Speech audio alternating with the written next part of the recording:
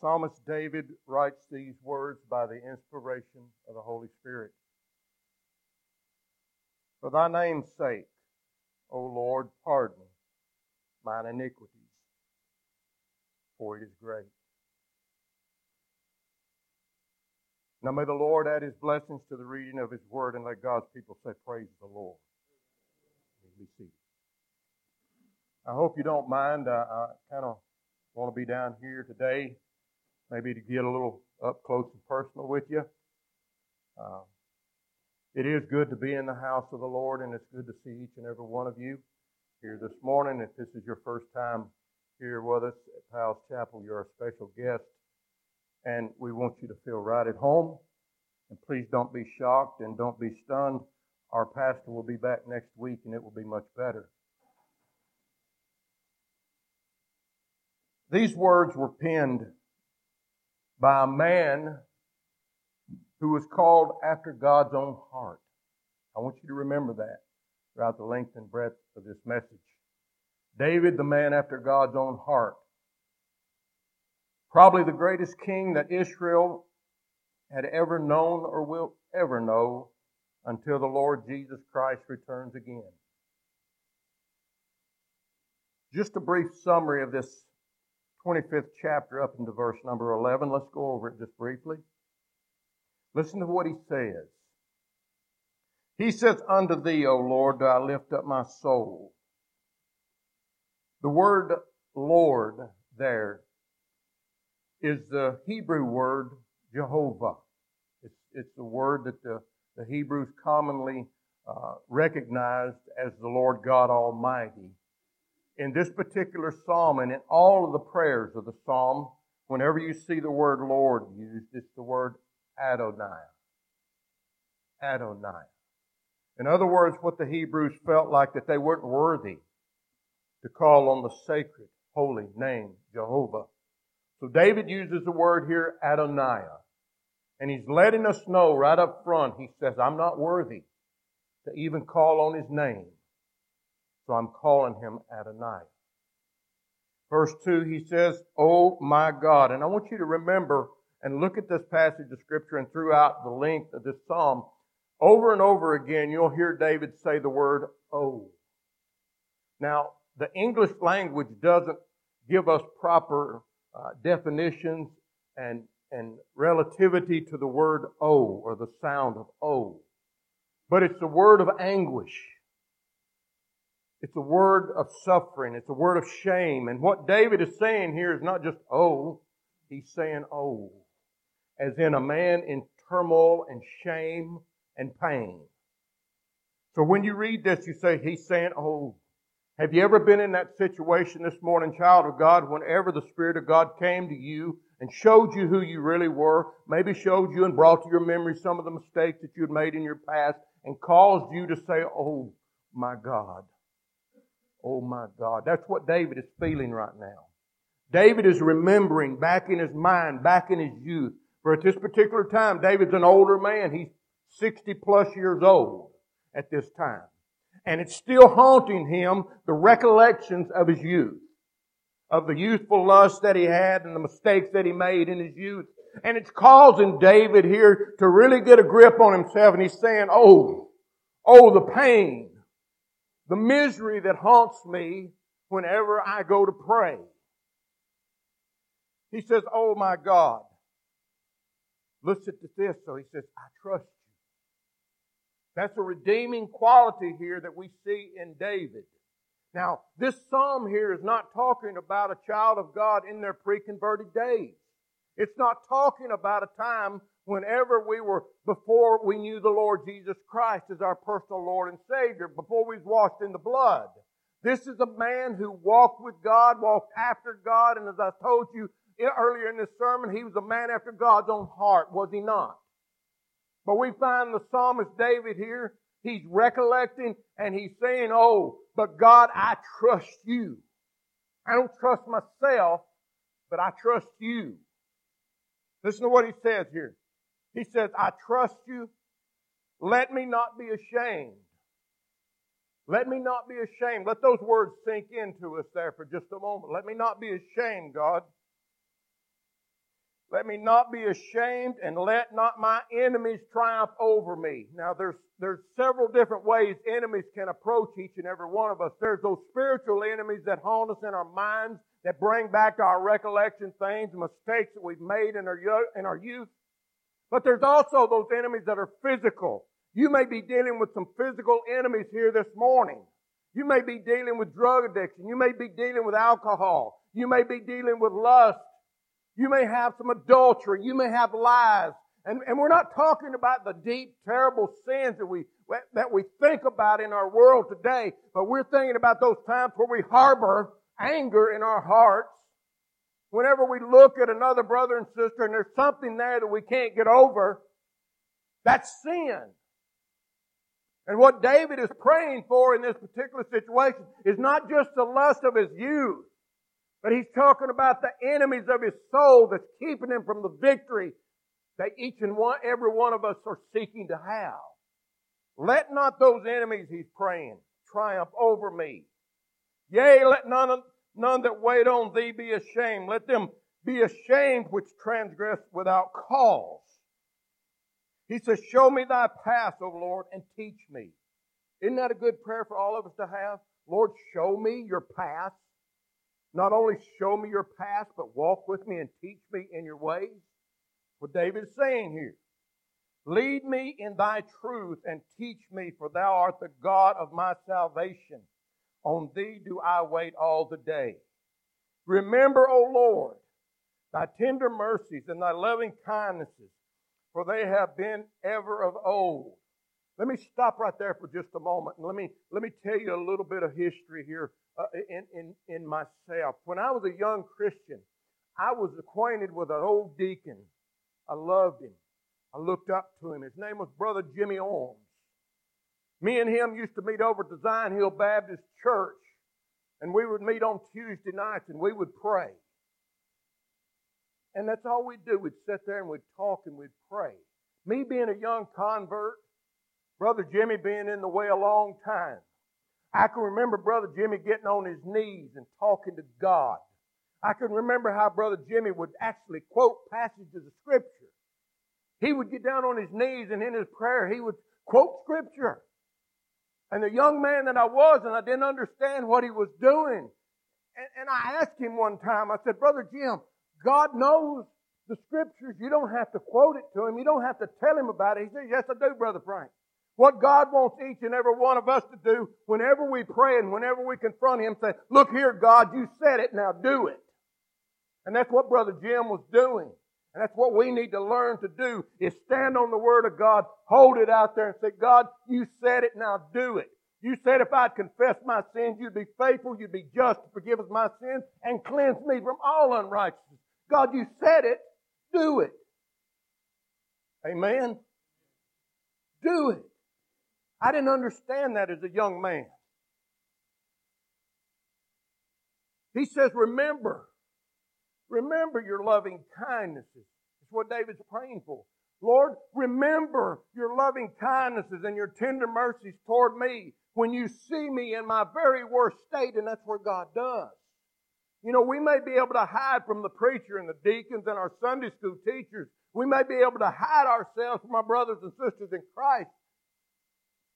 But we can't hide from God. And you know what's the amazing thing about God and His grace? He sees us at our very worst, Brother Mike, and He still loves us.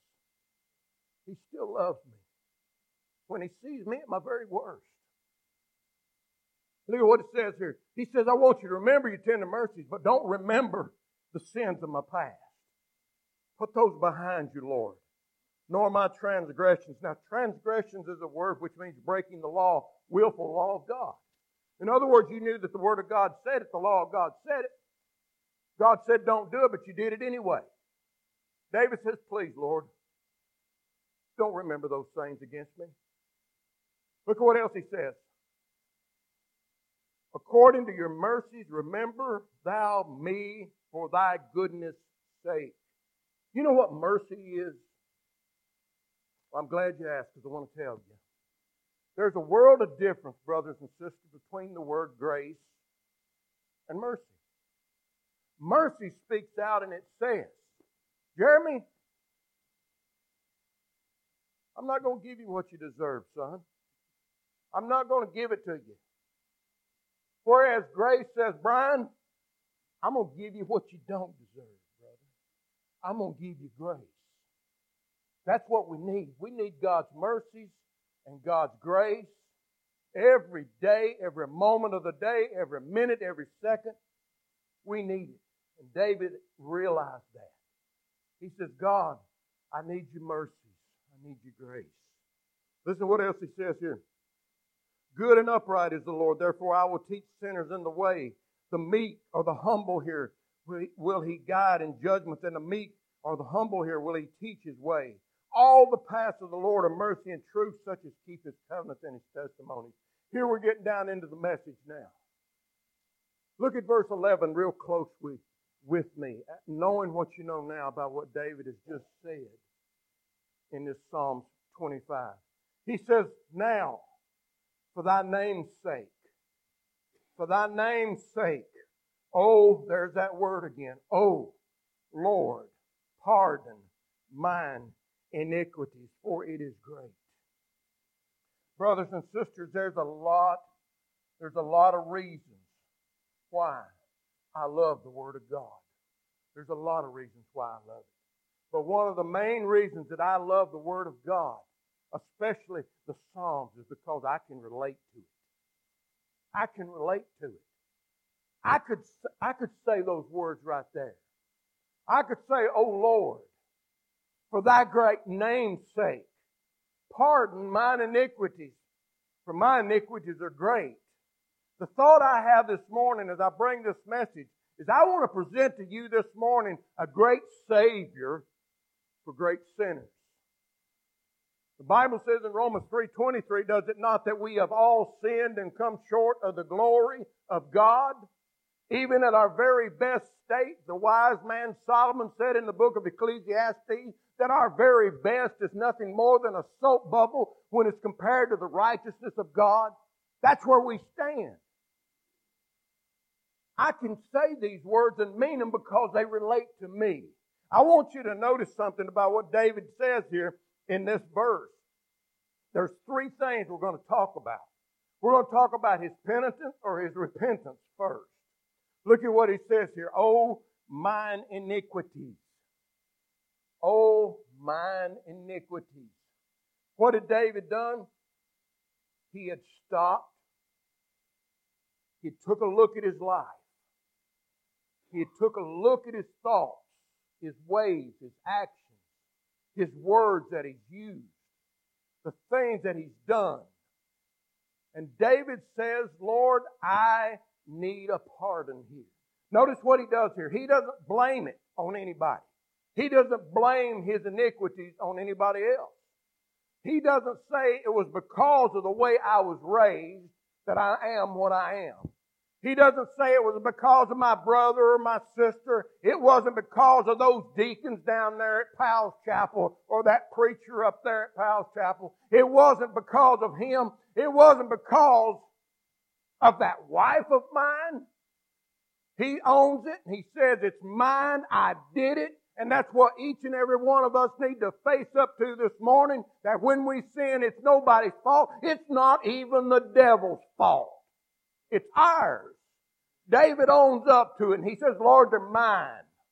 They're my sins, and they're my iniquities, and I need a pardon for them. He felt this.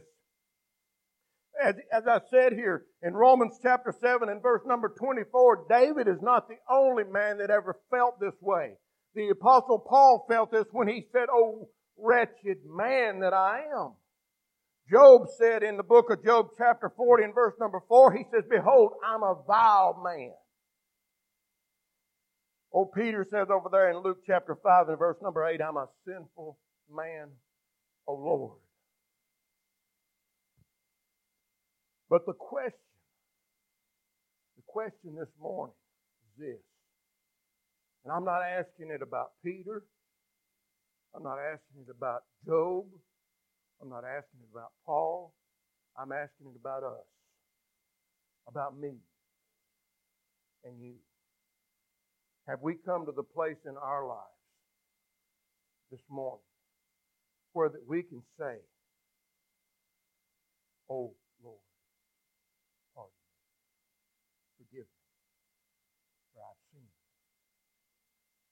I have sinned." This message this morning is not only for the one who is outside of Christ, who doesn't know Jesus Christ as their personal Lord and Savior, because He is a great Savior. But it's also for that person like David here, who's walked with the Lord and is walking with the Lord now. But somehow or another,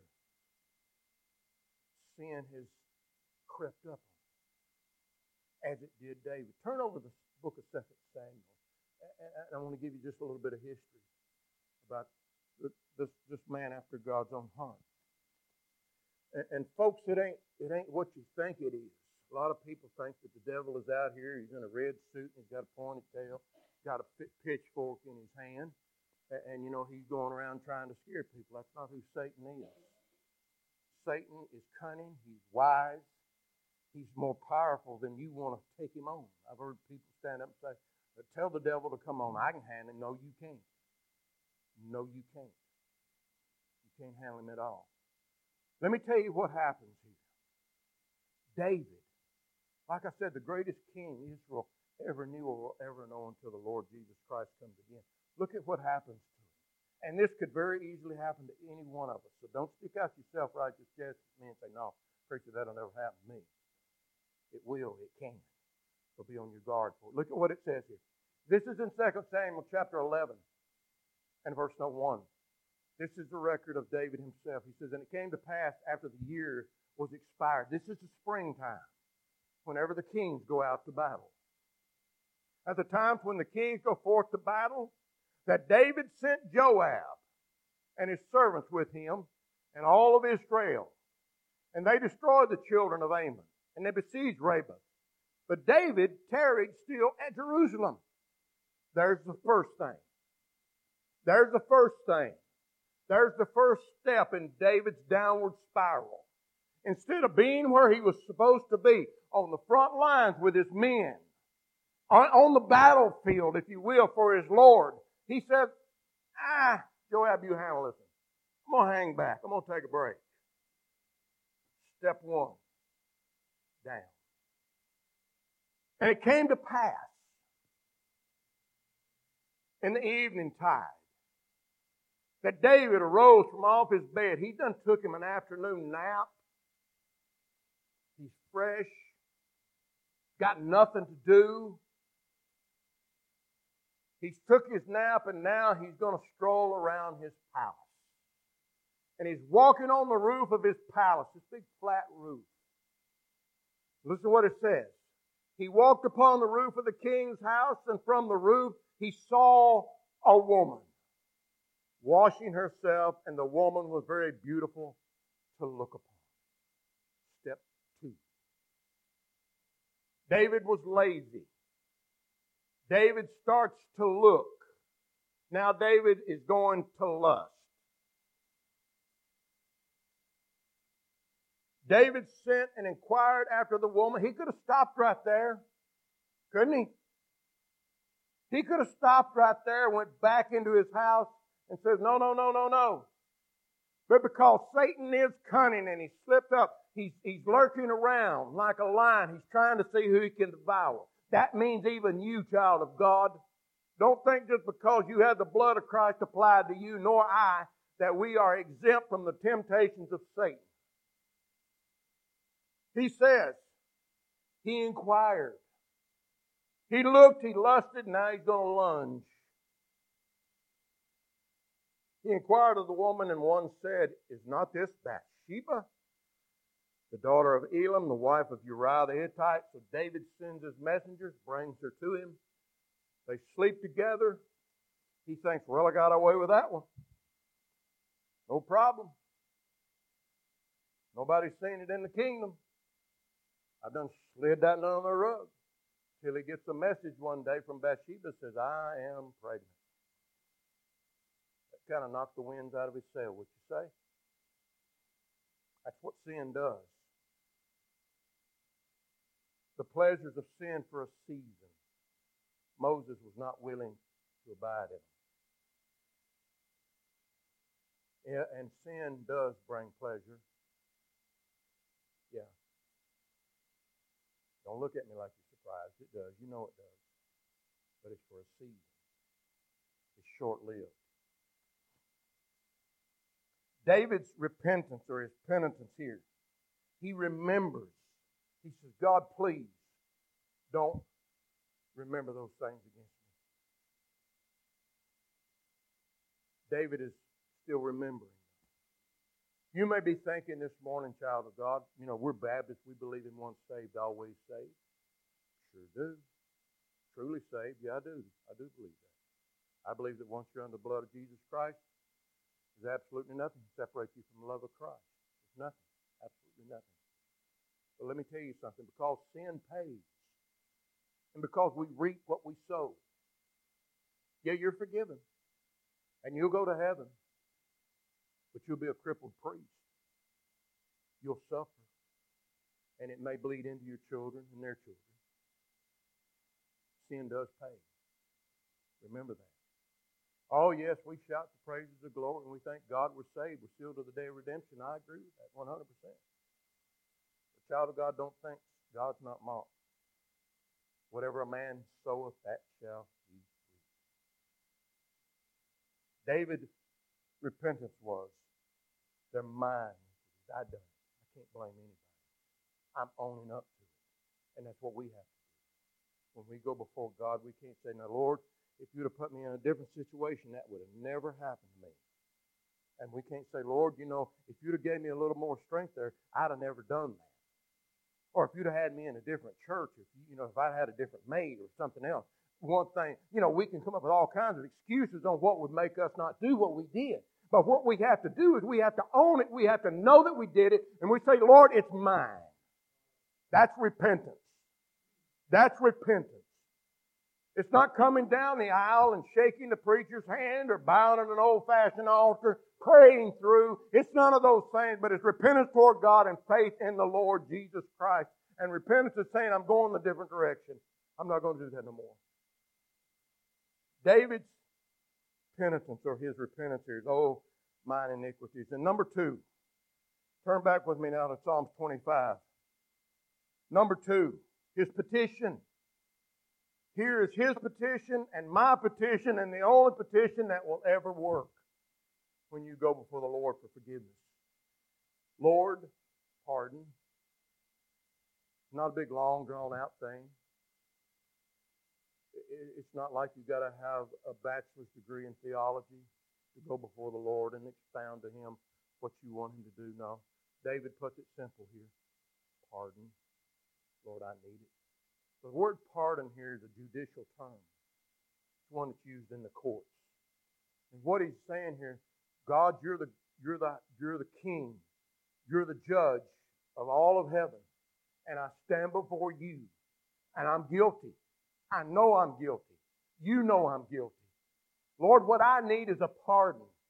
I need for you to say, I am cleared. I'm not guilty. And don't think for 1 minute that all God has to do is say, okay, you're done. God has to be just, but yet the justifier of those who come unto Him, right? Our sins have to be paid. Our wrongdoings have to be made right. The book of Romans teaches us that He is not only the just, but He is the justifier of all those that come unto God by Him. So what God has to do, your sins and my sins have to be paid. My sins are under the blood of Jesus Christ. It wasn't as though God just swept them under the rug. It's not that, He takes your sins and He places them under the rug and He just winks at them and says, it'll be all right. You just start doing the best you can. No, sin costs. It costs heaven the best it has in the Lord Jesus Christ. David's petition, and it's the only petition that will work. He knew his guilt. He knew he deserved punishment, but he said, Lord, just pardon me. Would you grant me a pardon? And then, number 3, David's plea. He says, Lord, for thy name's sake. pardon mine iniquities, for it's great. How can great sinners find pardon? What plea can a great sinner give for his pardon? What argument can a great sinner give or offer to a God for pardon? David doesn't seek his pardon on his good deeds. Neither can we. He doesn't seek to say, Lord, I'm going to turn over a new leaf. You know, this is the time of the year. I think you all remember that, you know, New Year's is when we, what they call it, turning over new leaves, making resolutions, and all that stuff. David realized that a resolution wasn't going to help him. New Year's resolution wasn't going to help David. It won't help you. Change life? No. What about, you know, what I can do in the future? You know, future compensations. Lord, I'll do this, and this. You know, like we're trying to make a deal with God, you know, for the multitude of our services for the Lord. You know, what about, you know, if I just pray more? What if I just study more, Lord? What if I do this, and this? No, what David realized is the reason that you and I must understand that the only way that you and I get pardoned is for God's glory. If God saves someone in here today, it'll be for God's glory. It won't be because of this preacher or whatever. It'll be because God saved you for His glory. When God forgives you, it's for His glory. And that's the only reason. What are we seeking today? We're seeking God's glory. David's plea, he understood this, that no matter what he could do, it didn't matter if he could cry a bucket of tears. It didn't matter if he prayed all day. He knew that if he was pardoned, it would be because of God's glory that he would receive pardon. And it shows God's about four things here real quickly that I want to show you about this, His glory that it shows us. The first thing it shows us, number one, it shows us God's power or His ability to save. Pardon. Flip over really quick to Hebrews chapter 7 and verse number 25. You may be here today, and you may be saying, well, preacher, you don't know where I've been. You don't know what I've done. You don't know the terrible things that I've been into in my life. Well, let me tell you this, that I serve a God who is powerful enough to save even the deepest of sinners. Even the deepest of sinners. He saved the Apostle Paul, who said he was the chief of sinners, who went out trying and killing Christians. He can save you. Look at what the Bible says here. It says, wherefore he is able to save them to the uttermost that come unto God by him, seeing he ever liveth to make intercession for them. That word uttermost, from the guttermost to the uttermost. It doesn't matter what gutter you've been wallowing in, what sin you've been taking part in, God can save you. Preacher, I'm just too bad. No, you're not. The blood of Jesus Christ has the power to save. Well, what about me, preacher? I'm a good person. I give, I give to the needy. I give, food to people that need it. I'm a very good person. Well, let me give you good news for you too. God saves good people. Nicodemus in the John chapter 3, he was a good man. He was a religious man. Would be, most people be glad to have him in any church. Pharisee. He was up at the upper echelon of the Pharisees. He's a member of the Sanhedrin. He's way on up there. You want to look at religious values. Good guy. You know what? Good people need salvation too. Jesus told Nicodemus, you've got to be born again. Let me tell you something this morning, child of God. If you're here today and you're trusting in your goodness, what you've accomplished, the things you've done for the community, how you support this church or any church, how that you don't say these words, you always try to say these words, you're kind. If you're trusting in that and that alone, you're going to have a rude awakening one day when you stand before the Lord. You know why? Because He'll accept nothing except the blood of His Son. That's all. And that is all. He will accept today. It shows us His power to save. It shows us His mercy. The one who sin, earns is the one who has to pardon. David realized that it was against God and God alone that he had sinned. It wasn't against his brothers. It wasn't against anybody in his command. He realized that he had sinned against God. And that's what we have to understand. That our sins are not against our brothers, even though we may let our brothers and sisters down from time to time. Our sins and our salvation doesn't rest in them. It rests in understanding that I have sinned and I have sinned against God. And I must go to Him to pardon me. Not only that, it shows God's grace. There's nary one of us here today that deserves God's grace. Now, I think you're mighty fine folks. I do. I really do. Each and every one of you. Come to know you, come to love you, and I think you're mighty fine folks. As far as I know, you're good folks. But you know what? I don't care how good you are. Ain't nary one of us deserves the grace of God. But He gives it to us. Unmerited, faithful, undeserved, faithful. And it shows His wisdom, how that He can be just and also the justifier of those who have sinned. He's able to save to the uttermost. You may be here today and you may be wondering, well, preacher, how in the world can a person like me, whether you're a good person or whether you've been mean as a snake, how can a person like me come to know the Lord Jesus Christ? Let me tell you a little story. Charles Haddon Spurgeon, called the Prince of Preachers, lived back in the 1800s. His journey carried him over about a 4-year span as he was looking, searching how to be saved. He went to every church denomination that you could think of, asking the question, how can I be saved? What do I need to do to be saved? And they would give him all these things. Well, you kneel at an altar. You sign a card. You do this. Just kind of like what churches do today. You come on up, shake my hand, and you're okay. There's no nail prints here. See that? There's nothing here. You can shake my hand, but it doesn't have anything to do with your justification before God. You can be a member of the church. Let me tell you something. You can be a member of every church in Rutherford County and still go to hell. It has nothing to do with baptism. We baptized little Jackson today in an act of obedience that follows salvation. Baptism is an outward show of something that took place inwardly.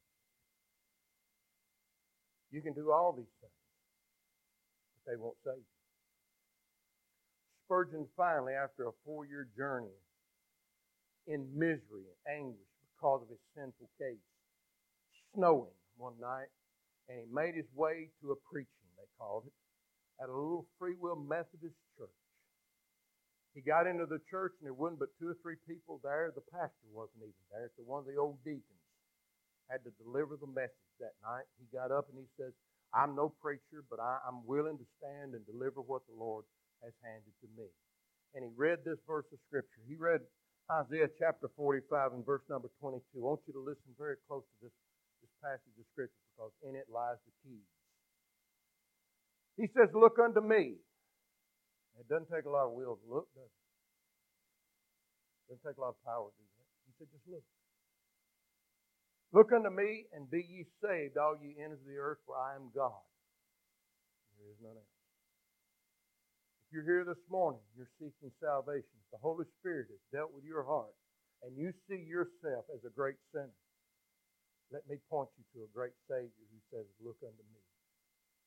Be ye saved, for I am God. And you don't need to look anywhere else.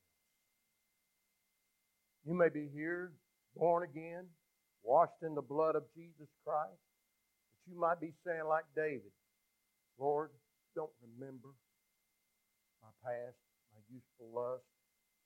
I need pardon. I need forgiveness. Just because we're saved don't mean that we don't come to God and say, Lord, forgive me. We do it all the time. I do. You know why? Because I'm a great sinner. And I must have great Savior because of who I am.